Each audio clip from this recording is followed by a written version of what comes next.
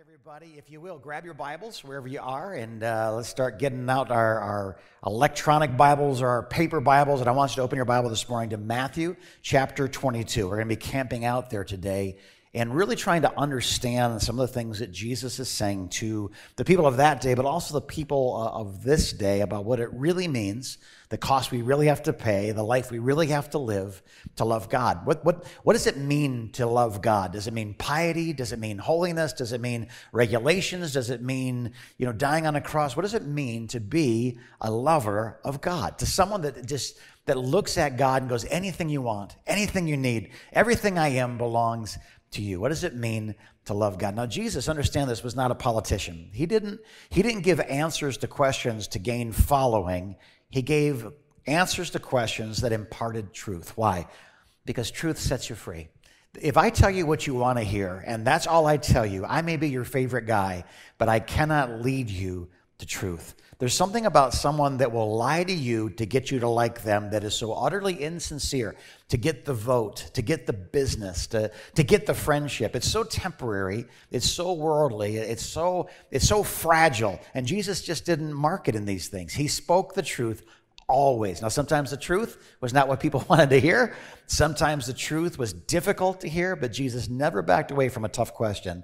He never backed away from telling people the truth. He didn't dodge these things. Sometimes he didn't answer questions directly, but he always answered questions. He never just kind of said, that's stupid, or you're stupid for asking that, or how dare you. He never reached for the trump cards of the right bower. Boom, I won't answer that because you're an idiot. He literally always led the listener to a conclusion that was true. And so in Matthew chapter 22, we find the Sadducees and the Pharisees trying to trip Jesus up. Think of it this way, that a rabbi that was not kind of ordained came out of nowhere and began to do miracles. He began to say things that people were relating to and following. Matter of fact, people were starting to leave the Pharisees, starting to leave the Sadducees, and join Jesus as a disciple of Jesus. And so they came to him kind of like a gunslinger would in the Old West and said, come on, quick straw, let's see what you got. And they began to test him. So the Sadducees tried to test Jesus, and Jesus destroyed them. He told the truth, and they were humiliated by their attempt to make him look humiliated. So the Pharisees come, and this is what happens now in Matthew chapter 22, verse 34. It says this: hearing that Jesus had silenced the Sadducees, the Pharisees got together, and one of them, probably one that was kind of an upstart himself, kind of their representative, their smart guy, one of them, an expert in the law, tested him with this question: Teacher, which is the greatest commandment in the law? Now, in the law of Moses, in the Talmud of the Jews, the collection of God's spoken commandments, there's 613 different regulations. They have to do with holy days and holidays and feasts and fasts and journeys and tithing and don't boiling a baby goat in its mother's milk and not wearing cotton and burlap at the same time, and what to do in the physical world, the emotional world, the spiritual world. 613 different commands. And so he comes to him and says, hey, which one's the most important? Why? Why is that his question? If his goal is to trip Jesus up and kind of defame him or try to make him look silly, why would he ask that question? And this is kind of the simple question. It's the easy way to get to the answer is this: it's so subjective. There are some that are like, man, you know what? You work too much. You need to take a Sabbath day's rest. And so that's kind of their commandment. The first and greatest commandment for you is this. Maybe sometimes somebody's dealing with, health issues that are because of nutritional stuff. Well, no, the most important commandment is, you shouldn't eat these foods, and you should rest, and you shouldn't partake in these sort of meats and things. They're unhealthy. Others may say, you know what? The most important thing is their most important thing. So whatever Jesus said, this Pharisee, this expert in the law, can tear it apart and say, oh, really?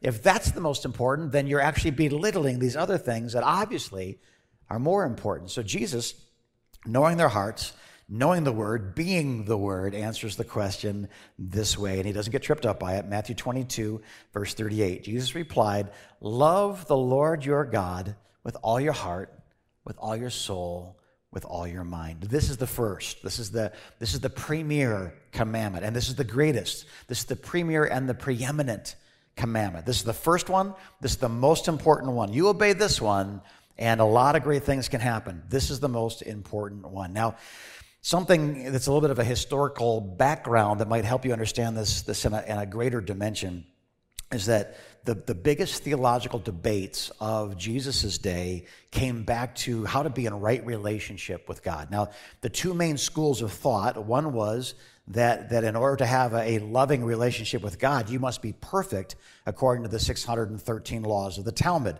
So if you're not perfect, then you have no right to move into a relational walk with the Almighty. If you're not going to obey the simple things, then you can't have the profound experience of knowing God. Only holy people can approach God that way. But the other side was this.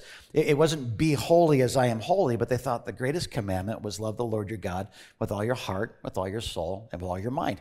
And really what they're saying is something we continue to talk about and in some ways debate today, and that is, how good do I have to be in a relationship with a perfect God? Like do I behave what I'm supposed to behave and then believe what I'm supposed to believe so that I can belong and finally be at peace and at rest with God? Or do I belong? And from that belonging, this belief, this faith develops in someone that has welcomed me. And from that, this behavior comes out of this belonging and believing now becomes the fruit of my life. So that we still have this debate today, don't we? I mean, how could you say you love God, but you watch that R-rated movie, or your kids are running wild? How can you say you love God, but you do things that I wouldn't do because I consider them unholy? I don't think you really love God because you don't do these things that I value, and you do these things that I devalue. And so people are still doing the same thing. The debate still rages today about, is it that we have to be good enough to know God,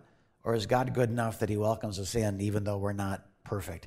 And so Jesus answers the question along the lines of, it's loving God. The most important commandment, the first and greatest, is this. And I can hear this young Pharisee kind of upstart expert in the law go, aha! But Jesus then continues and he says this in verse 40. And the second greatest commandment is like it. Love your neighbor as yourself. All the law, all the prophets, they hang on these two commandments. Without these hooks to hang the towel on, the towel just falls to the ground. If you really want to be concerned with what God is concerned with, what his priorities are, what his values are, if you love him with all your heart, soul, and mind, if you love your neighbor as you love yourself, everything else can fall into place. Everything else hangs on these two. But how are you going to obey the prophets? How are you going to obey the law about your neighbor, about rest, about nutrition, about forgiveness? If you don't hang everything on loving God, why do you do what you do? Because I love God. Why do you do what you do? Because I love my neighbor. Like all the rest of the weight of these commandments can hang on those two things. And so this teacher that's about to start debating him gets not just the answer to the question he asked, which, by the way, is extraordinarily rare. Jesus is asked about 300 direct questions, and he answers 3 of them directly. All the other times that Jesus is asked a question, he says, well, I'll answer that if you answer this question of mine first. He's exposing the roots of why the question wasn't a real question at all. It was just a trap, and I won't fall into that. So let me play the same game. I'll give you a question, and if you answer this, I'll answer yours. They come back and say, we're not going to answer. He goes, then I won't answer you. Because the answer to my question would expose the root of your question. That's why you refuse to ask it, right? But the other reason that Jesus doesn't answer questions directly is Jesus doesn't hand out gold to people. He hands out shovels to people, and he tells them where to dig. So often when Jesus is asked a perfectly wonderful question, he answers people in the form of a parable, an analogy, a story. He doesn't say, here's the truth. So often he says, here's a shovel, and there's the truth. I'll give you a story that leads you to where the gold is. You dig it up, and because you have found it yourself, because you dug it out, because you went through the process of refining it and finding it and discovering it and enjoying it and celebrating it, it will be so much more to you if you don't just memorize the right answer, but you dig up the nuggets that I've buried for you all over this planet for you to find so that you can know the truth. Because when you know the truth will set you free, right? So this question, he answered directly, but he also answered a question that wasn't asked. The only time Jesus does this that I'm aware of is this time. What's the greatest commandment? Love God. But there's a second one. Love your neighbor. This guy who is so beautifully wise to not just answer questions so people can just know the answer, but they have to know the answer because they dug it out. Why is it he not only answers the first question very plainly, very succinctly, but he also answers a question that was never asked? I believe it's this, and I want you to hear my heart. I've been teaching about something, building a foundation for the rest of our talk today. I believe that Jesus answered the second question because it really, proof of the answer to the first question, loving God, is actually only found in loving what God loves. And I want to say this very carefully because I don't want to set up some new religious standardized test where people are in or out based on what we see them loving. Just hear my heart for a second. If we begin by loving God, we can then advance to the more difficult things beyond loving God with all of our heart, all of our soul. These are not perfect things. All of our mind, which still can be a rat's nest of activity and past hurts and memories and fears and just media and social media and anti-social media, right? We are allowed to come before God to a throne that he sits on that he calls grace, the throne of grace. And we get to get into that place and just, without being perfect, sit in the presence of the perfect one, being loved by him, and thereby the osmosis of that relationship, we begin to love him back. Let me tell you something. You will become like the people that you hang out with that you love.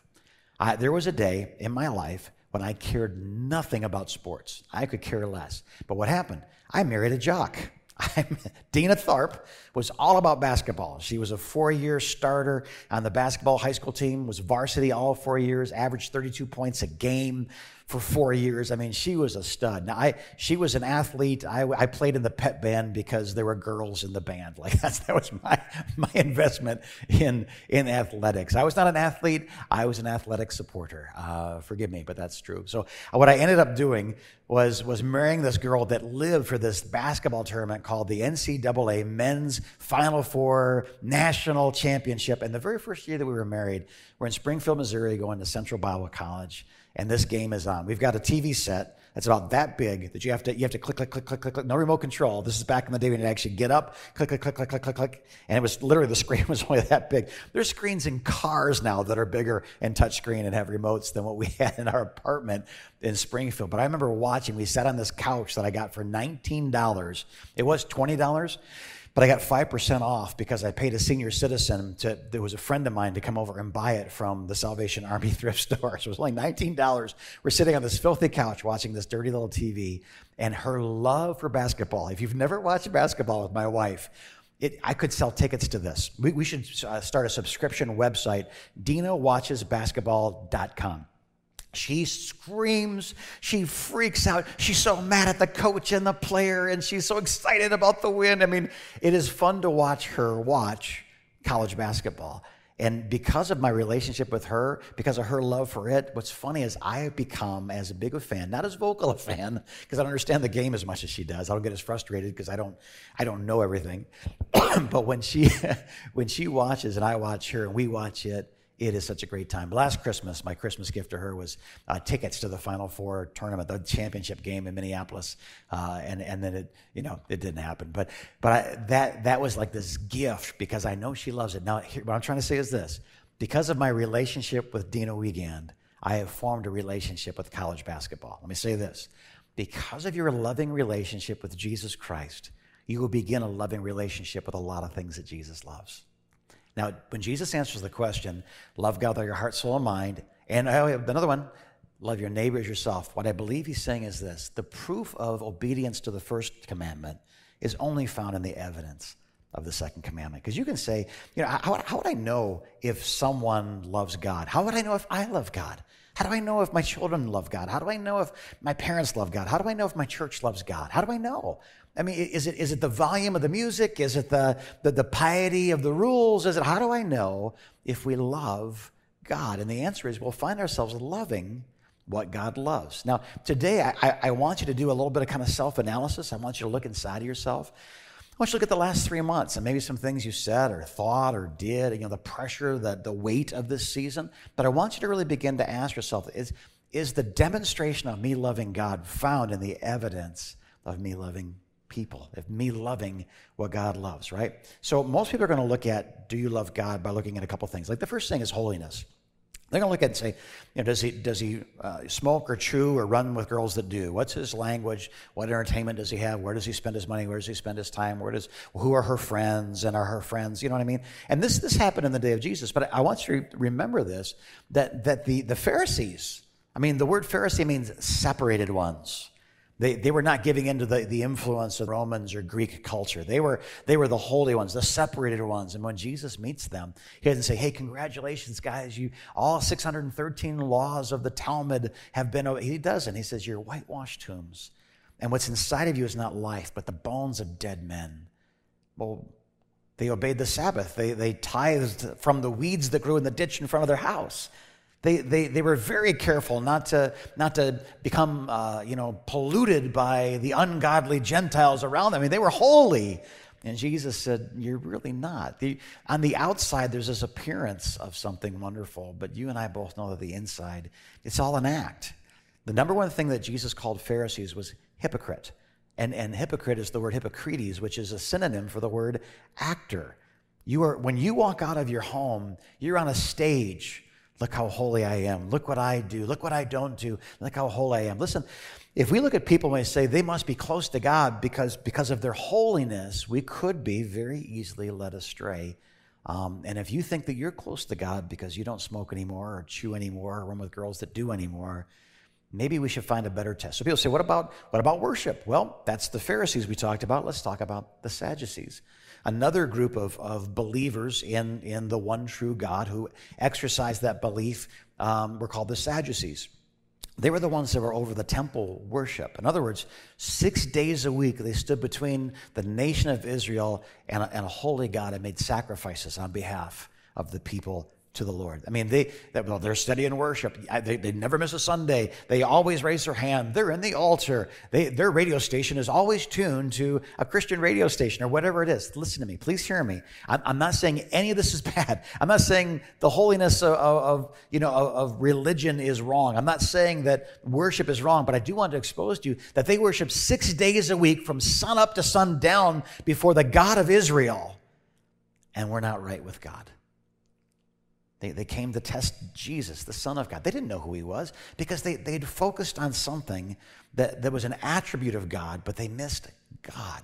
It'd be like us today reading the Bible and memorizing it, but not living it in our homes and in our hearts and in our lives. So how would we know if somebody loves God? How do you know if you love God? How do you know if I love God? How do we know if we as a church or the church is loving God, obeying the first and greatest commandment? I think it starts with something like this. I think those who love the Lord will love what he loves, and God loves people.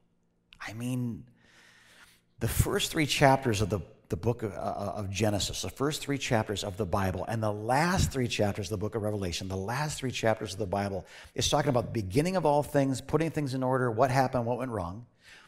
Revelation, the last 3 chapters, how God's setting it right, how eternity begins, and all this stuff. But every chapter in between these 3 chapters is all relational, and most of it has to do with God protecting people, loving people, redeeming people, teaching people, correcting people. So while the Old Testament has a lot of blood in it, yeah, it does, but every time there was blood, it was because God saw something so rotten that couldn't be redeemed. And if my arm was rotten, it was injured, and it was gangrene, even as painful as it would be, the only thing you can do to save me is to cut this off. That explains all of the blood of the battles of the Old Testament. It wasn't that God hated Philistines. It's that there wasn't a single Philistine that would put their faith in him through which he could redeem all of the Philistines. It isn't that Sodom and Gomorrah was judged because of the sin of just homosexuality. It's because he couldn't find somebody in Sodom and Gomorrah through which he could redeem all of Sodom and Gomorrah. Listen, when it can't be saved, it can't be allowed to spread. And so in the Old Testament, God sometimes will be very harsh, not because he hates anybody, but because he loves that which can be saved. He doesn't judge Pharaoh because he hates Pharaoh. He displays his power through a disobedient, hard-hearted Pharaoh, because through that display of power, his glory is revealed to nations so that we today can see how beautiful, how powerful he is. Yes, it's extraordinarily sad, and I'm sure the heart of God is broken for men like Pharaoh, like Hitler, like Stalin. I'm serious, because God loves people so much. I'm sure his heart is broken every time someone misses his love and his grace and his mercy. But don't mistake the fact that the judgment of God is somehow God's anger being displayed. If God was truly an angry God, we wouldn't be having this conversation. God's a loving God. He only cuts off that which cannot be redeemed. So in this thing, you understand, God wants us, God wants you, God wants me to love our neighbor. Our neighbors are the people we meet as we're walking down the street. They're the people that we meet each day. Those of you that are Sesame Street fans will remember that song, right? Who are the people in your neighborhood? It's the person at the gas station. It's the person at Starbucks. It's the person at Tim Hortons. It's the person at McDonald's. There's a lot of coffee in this illustration. But it's the people we encounter. We work next to them. We live next to them. It's the people that we can reach, we can touch. And he says, listen, you got to love them. Those who love God will love their neighbor. How do I know if you love God? Well, I go to church. Well, I worship. Well, I tithe. Well, I don't smoke, chew, or run with girls that do. But if you're a jerk to your neighbor, I have a right to question not the fruit of your self-righteousness, but the fruit of your motivation. When you love God, you'll begin to love what he loves. If he loves NCAA basketball, you'll find yourself cheering for a favorite team of yours too. If he loves your neighbor, which he does, you will find yourself loving him. It takes love, guys. And let me say this. Well, I will love my neighbors that are lovable. But we all know that we have neighbors, people we encounter on a regular basis that are trying not to be lovable. This is the woman at the well that wants to make Jesus feel stupid and like he's a homophobe and a racist and a bigot and a sexist and you know what I mean? And Jesus just gets through all of that. Why? Not because these questions aren't insulting. It's because he's loving her. He's not trying to judge her and find something to argue about. He's trying to find one point from which he'll allow his love to enter so that he can redeem her. And he wins by loving her. The Bible says that we should be patient with one another. The Bible says we should actually tolerate. We should forbear. We should put up with. We should be long-suffering with. We should suffer with people. And I'm telling you, if you want to be involved in people's lives, there has to be a grace that comes from the presence of God that is now extended to others. You know why you get to forgive people? Because you understand the love of God forgiving you. You know why you're patient with people? Because you're in a relationship with a God who's being patient with you. Do you see this? So how do we know if you love God, I love God? There's going to be, please hear me, there's going to be a love for our neighbor. You're going to want to help when there's a crisis. You're going to want to buy all the toilet paper you can, but then you're going to knock on all your neighbors' doors and hand them a roll and say, I love you, God bless you, right? When you speak, you're going to speak for their good, even if truth hurts or affirmation, it's real. You are going to do everything you do because of this loving relationship with God. You're now going to be loving towards people. Churches are starting to reopen, and I've shared a few stories, but just last night I watched a heartbreaking broadcast of some friends of Dina and I. They pastor a fabulous church, a church that has inspired this church on just multiple occasions. Many of our young people have gone to serve there and be trained there, and they're just changed by being a part of this. He and his wife from their kitchen got on the other night, and they just shared with the church and said, we're divided. There's those that are mad because we're not having church right now. There's those who are mad because we're getting ready to open the church again. There's those who just are tired of the debate. I mean, like we're supposed to be leading one church in 8 locations, but now we have like 3 congregations that are all mad at each other. And you said terrible things to us. You said terrible things to each other. And this is what he said. I love this. This is loving God, becoming loving people. That's what he said. He said, I want you to know from the bottom of my heart, no matter what you said to tear this place apart, to take the life's work, that which I'll present to my God on my day of judgment and say, this is what I gave my life to, and you walked in and put your muddy boots all over the coffee table that you didn't even pay for, and you made a mess that I had to clean up. This is what I want you to know. And I thought, here comes, get ready. He said, there is amnesty in the heart of God, and there is amnesty in my heart. I don't care what you said about me. I look forward to seeing you whenever you're ready to walk back through those doors. And I will hug your neck, and we'll act like it never happened because mercy has covered my sins. My mercy that God has given me now covers yours. Can't wait to see you. Isn't that beautiful? That cost that man something to do that and to say that. But what a beautiful gesture. Because God has loved me without condition, I love you without performance issues being measured to see if you're worthy of my love or unworthy of my love. The second thing is this. If you love God, you're going to find that you love the world. I don't mean love the spirit of the world or the flesh or the carnal part, but I mean our neighbor is the person we're going to meet. But in the world, there's people we're never going to meet. Isn't it interesting that people who go on mission trips come back changed? Their world is expanded. Their life is larger. Their circle of love is enlarged to the people of Cuba or Oaxaca or Africa or Italy or Flint, Detroit, Cadillac, the places we've been on mission trips to in the last few years.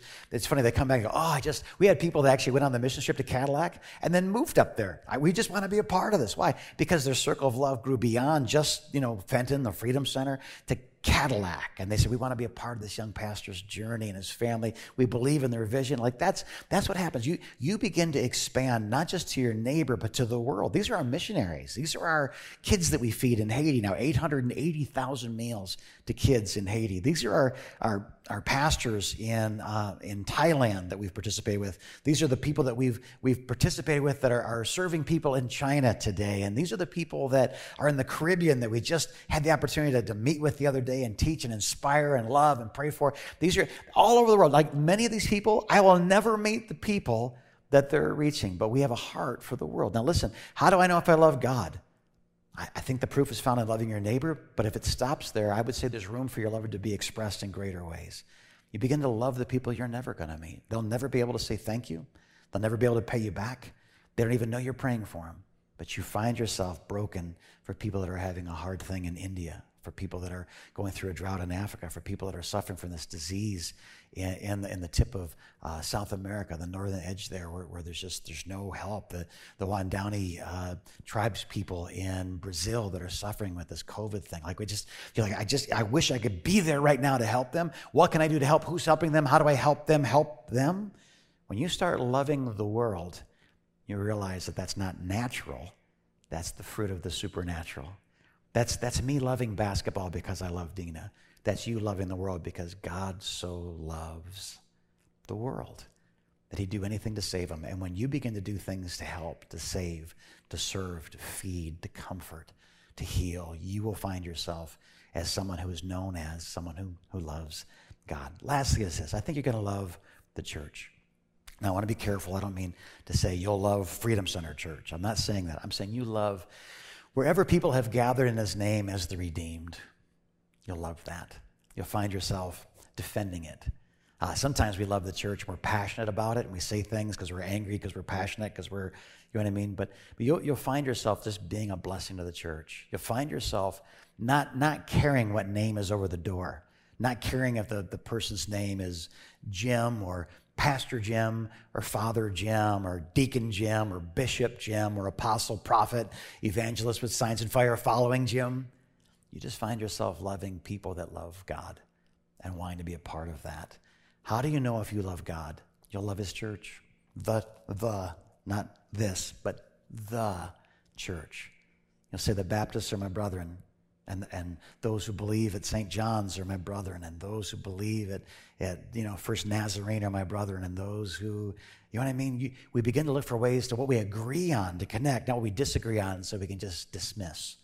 You find yourself being a doctrinal snob. What's the difference between you and one of these guys arguing with Jesus about doctrine?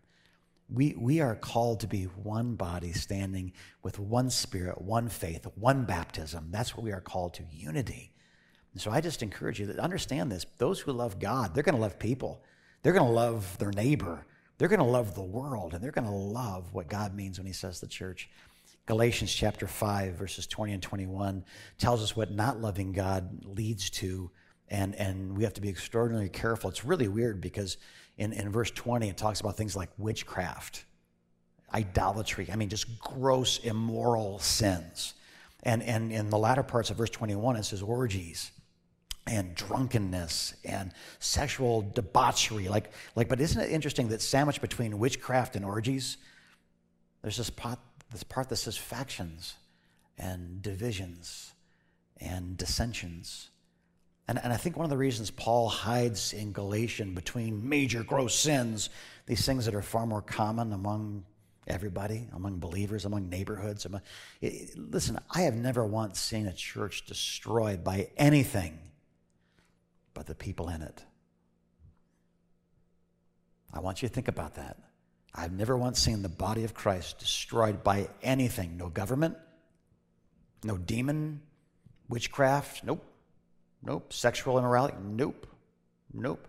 I've never seen it destroyed by anything except the people who are part of it, destroying it with their own mouths, with their own hands, with their own unforgiveness, with their own biases, with their own divisions, factions, and dissensions. And so I am closing out our time today to simply once again, as I'm speaking to you here via this medium, I'm also speaking out on a ball field right now to people that have gathered out there in their cars. And I'll say the same thing out there that I'm saying to you right now.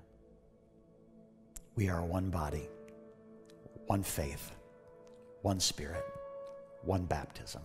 We are here for the purpose of displaying our love for God, our love for our neighbor, our love for people, our love for the world, our love for the church that Jesus died to save and to create. If you think about it this way, guys, it would be hard to believe, wouldn't it, that somebody loves the Lord when they don't love their neighbor, when they don't care about the world, when they don't care about the redeemed of the Lord, right? I mean, this is just, you can see this, right? How do I know if I love God? How do I know if I don't love God? Is it my church attendance? Is it whether I quit smoking or not? Is it whether I canceled HBO? I put a filter on my phone? I stopped beating my kids? Like, how would I know if I'm loving God? It's simple. You'll see in your life a love for people, a love for your neighbor, the people that you meet. You'll care about more than just me and mine and ours.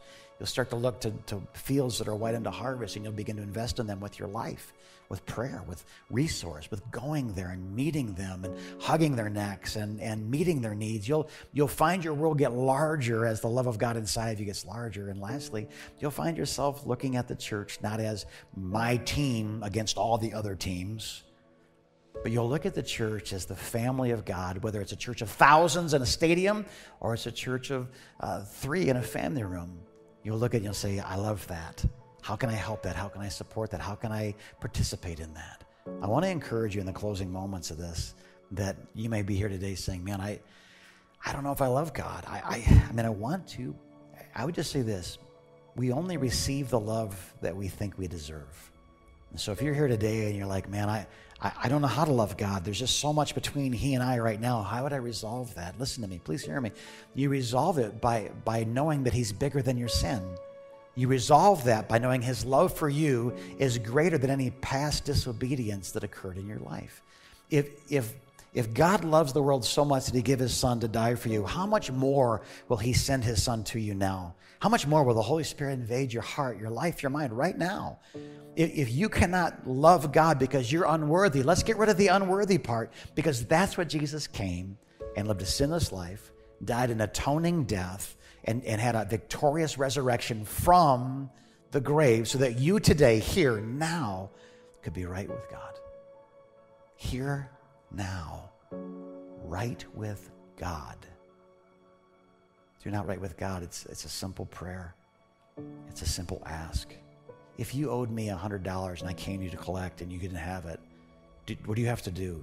I just need mercy, Jim. I'm sorry, I don't have it. I have no way to get it. I'm sorry. And I say, hey, it's cool. I love you.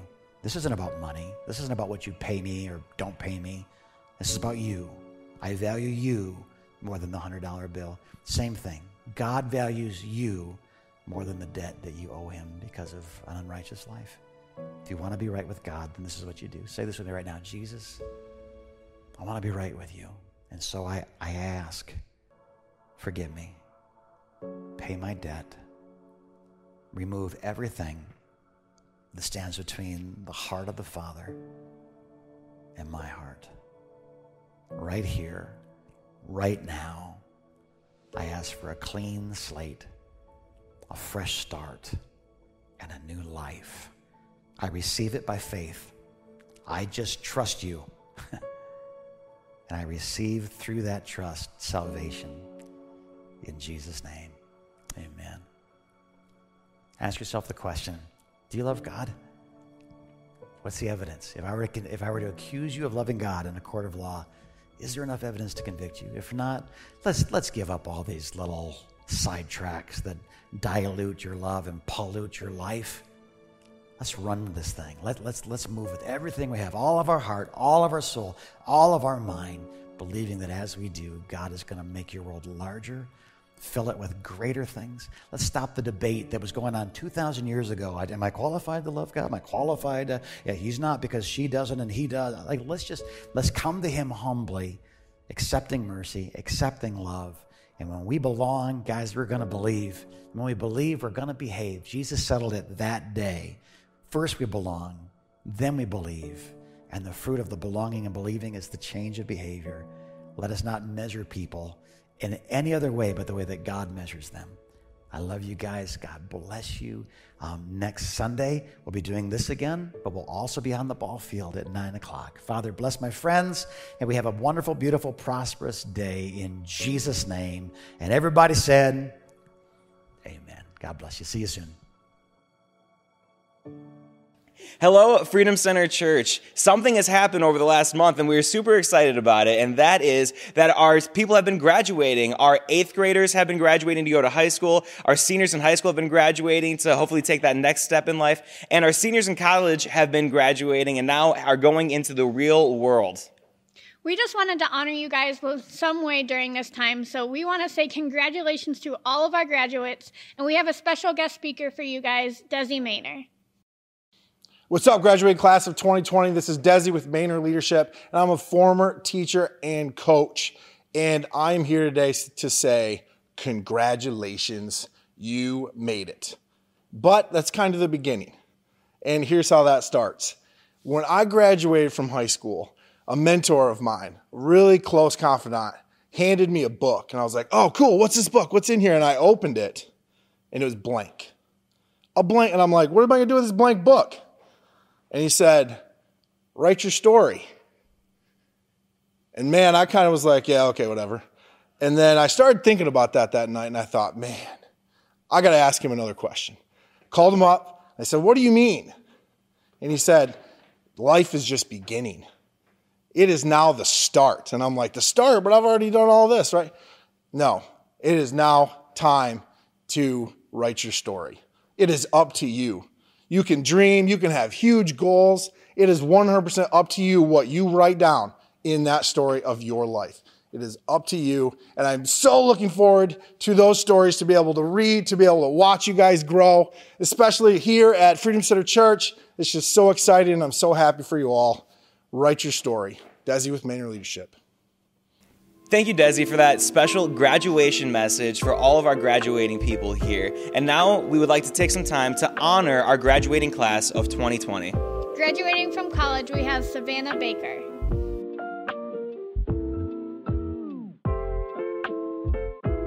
Graduating from high school, we have Lauren Brennan.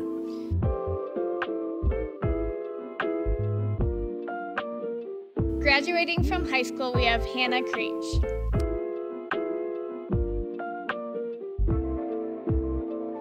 Graduating from high school, we have Elijah Dawson.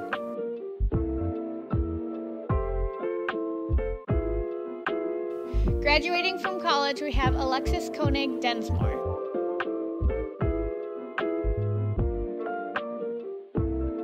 Graduating from high school, we have Liberty Desjardins.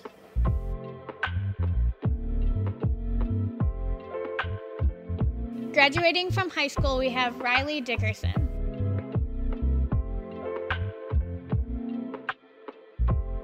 Graduating from high school, we have Allison Hathaway.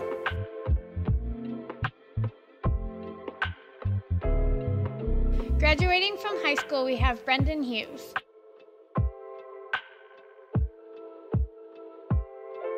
Graduating from high school, we have Lily Cromer.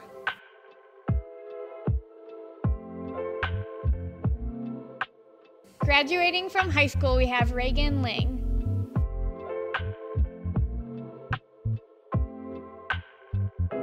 Graduating from 8th grade, we have Adriana Lucio.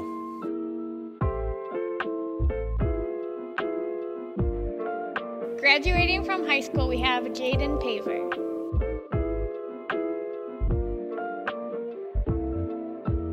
Graduating from high school, we have Ali Risa.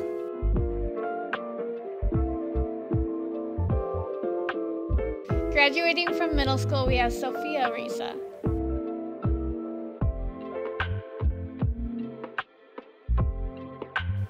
Graduating from college, we have Tessa Rue.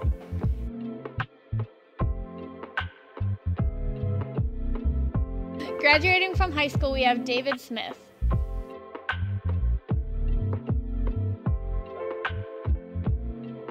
Graduating from middle school, we have Alexander Zitelli.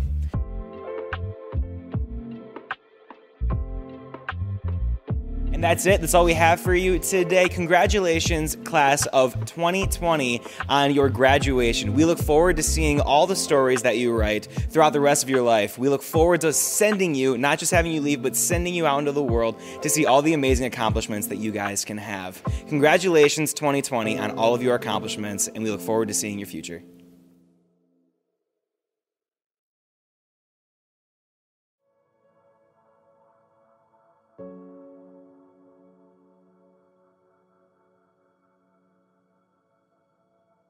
you